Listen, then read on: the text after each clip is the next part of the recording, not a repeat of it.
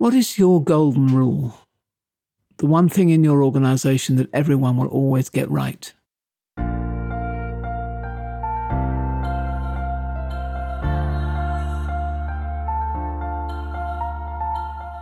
This is Walking Your Talk, a personal development podcast about leadership, authenticity, and courage. I'm Carolyn Taylor, and I've spent my life working with leaders in organizations on how to change their culture. But this is much more personal. If you want to be known as someone who walks your talk at work and beyond, then this podcast is for you.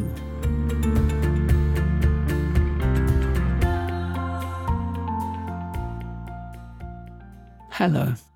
I'm wondering if there's something that you could put your finger on, a behavior or a way of operating that you could really confidently say that everyone in your organization would do. I'm asking because it's going to be the punchline of a story that I want to tell you in this episode. And it's a story about how culture works and how it builds and what it looks like when it's really got right.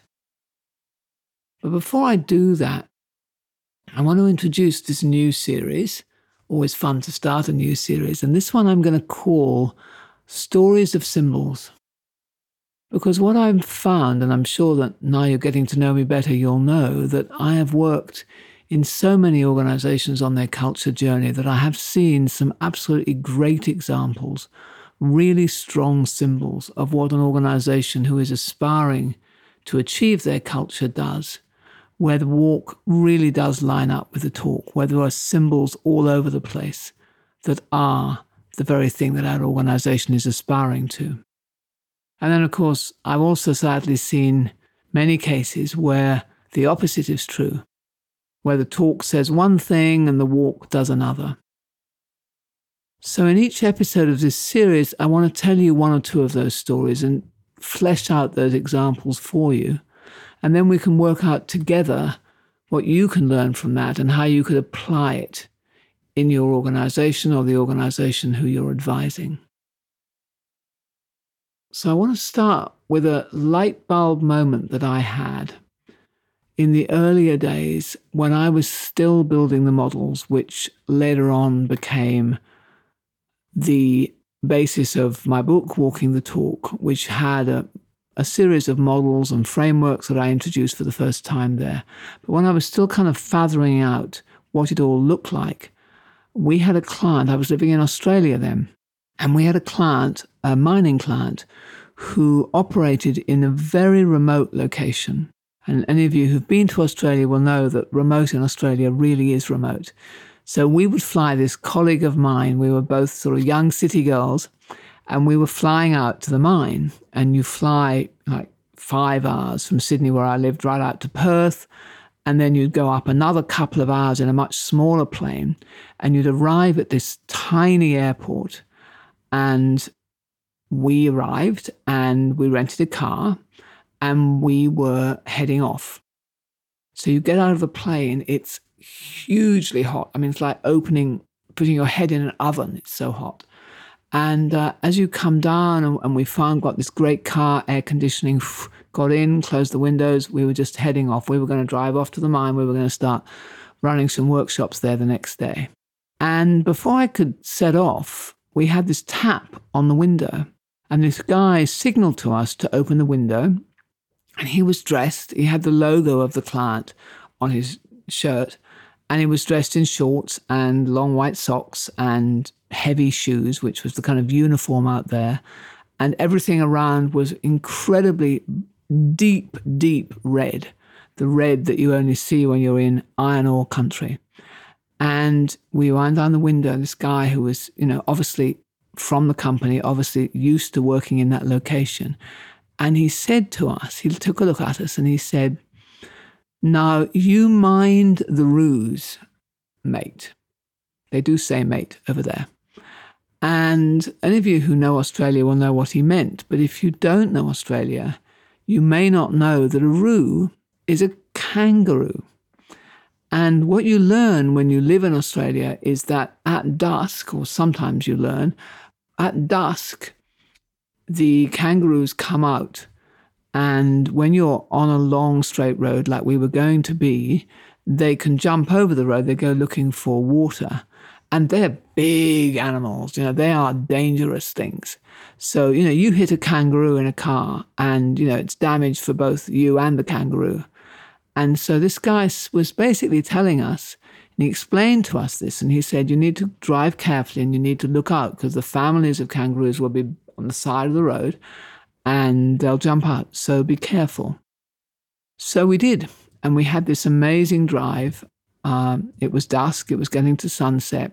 Colors were just absolutely outstanding. We did drive slower than we would have done otherwise. And sure enough, we did see the kangaroos. So when we got to the mine, I settled in for the evening in the hotel. And the next day, I say hotel, it was a tiny little motel place. The next day, I said to our client, we met this really very helpful guy at the airport who, without any provocation, with not knowing who we were, gave us this guidance about driving carefully. And my client said something which has stuck with me all of these years. He said, oh yes, he said, of course, anybody, anywhere in the world would have done the same thing. And I'm going, wow, how can you be so confident of that? And he said, the reason I can be so confident is because we have safety as our number one standard, our number one culture goal. And one of the principles that's at the basis of our safety standard is that you look after each other, that the safety of others is as much your responsibility as your own safety. And that is so deeply embedded in everybody who works for us that anybody who saw you, and he said, forgive me, but you do look like your city girls who don't know much about living out here, which was a fair enough criticism, would have realized that you were probably going to drive too fast and you had a danger of hitting one of these kangaroos. So that was my learning. And sure enough, later on, I did work for them in other parts of the world. And that kind of standard, that attention to detail on safety was the same everywhere else. Now, what I learned from that, and it was a big learning, was that really is what excellence in a culture looks like.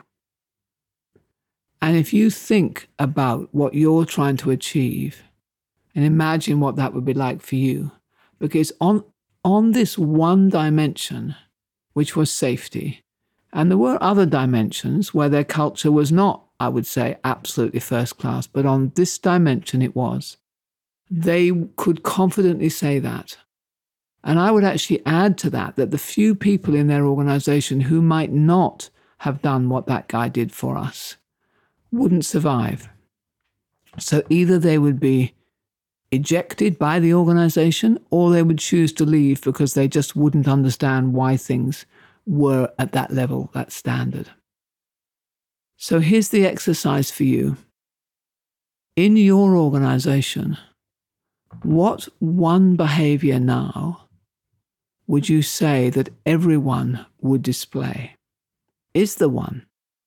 Could you confidently say that there is a golden rule in your organization, that there is something that everyone or virtually everyone across the world, across whatever geography your organization is in, would do the same thing in a certain circumstance because they were living with the same set of principles and the same values, and they understood what that meant and how it got translated? Or you might come up with more than one. So think hard about that and think about integrity or the customers or safety or following certain processes or keeping their word perhaps or being transparent in the way they budget, that there's no secret hidden funds being stashed away for the future. Or it might be something more mundane like starting meetings on time or ending meetings on time, or something deeply important like treating every race equally. So to see if you can come up with one or write a short list right now of what those would be. And if there are none, that's a very important piece of information for you in terms of the fact that you haven't actually got a single culture across your organization. And then my second question is, what is the one thing you would want to be able to say as this guy did. Well, everybody in our organization would do that. And choose this carefully, because that could be the one that you should be measuring and communicating and really putting your effort in. Now, in my story with that client there was a culture goal, which was safety. There was a principle, which is that your safety is as important as mine. And there was a specific, which is look out for safe driving, safe behavior driving being one of the key areas that they would have focused on. And then obviously you would warn people. So many culture efforts that I see don't really get further than that first goal. We want to have a safe culture, or we want to have integrity, or we want to have customer centricity, or whatever. So my food for thought with you on this is, what could you do in your organization to start to build that kind of consistency? And my advice would be, don't take on too much at once. Because as you can imagine, just even getting that one piece that clear sounds simple, but it's a massive undertaking. And the fact that that guy could say it so casually, so easily, and know it was true. And I would love for everyone who is listening to this podcast, everyone who has culture as their aspiration, their passion, their mission, to be able to reach that goal where there were some behaviors that were so critical to who you want to become, where you could say, oh, anybody across any part of our organization would have done the same, because that's who we are. That's what we stand for, and that's what we believe in. So in a small airport in the outback of Australia was where I learnt that lesson. And I encourage you to set the same aspiration for your organization, because that's what building a great culture really looks like. So I hope you've enjoyed my story of today, my story, the symbol of what a culture really looks like when you get it right. And I will share with you another one next week. Meanwhile, if you'd like to continue this conversation, contact me on LinkedIn, Carolyn Taylor, and we can discuss it some more. Thank you for listening, and I hope you're able to apply this and get some good benefit on your culture journey. Bye for now.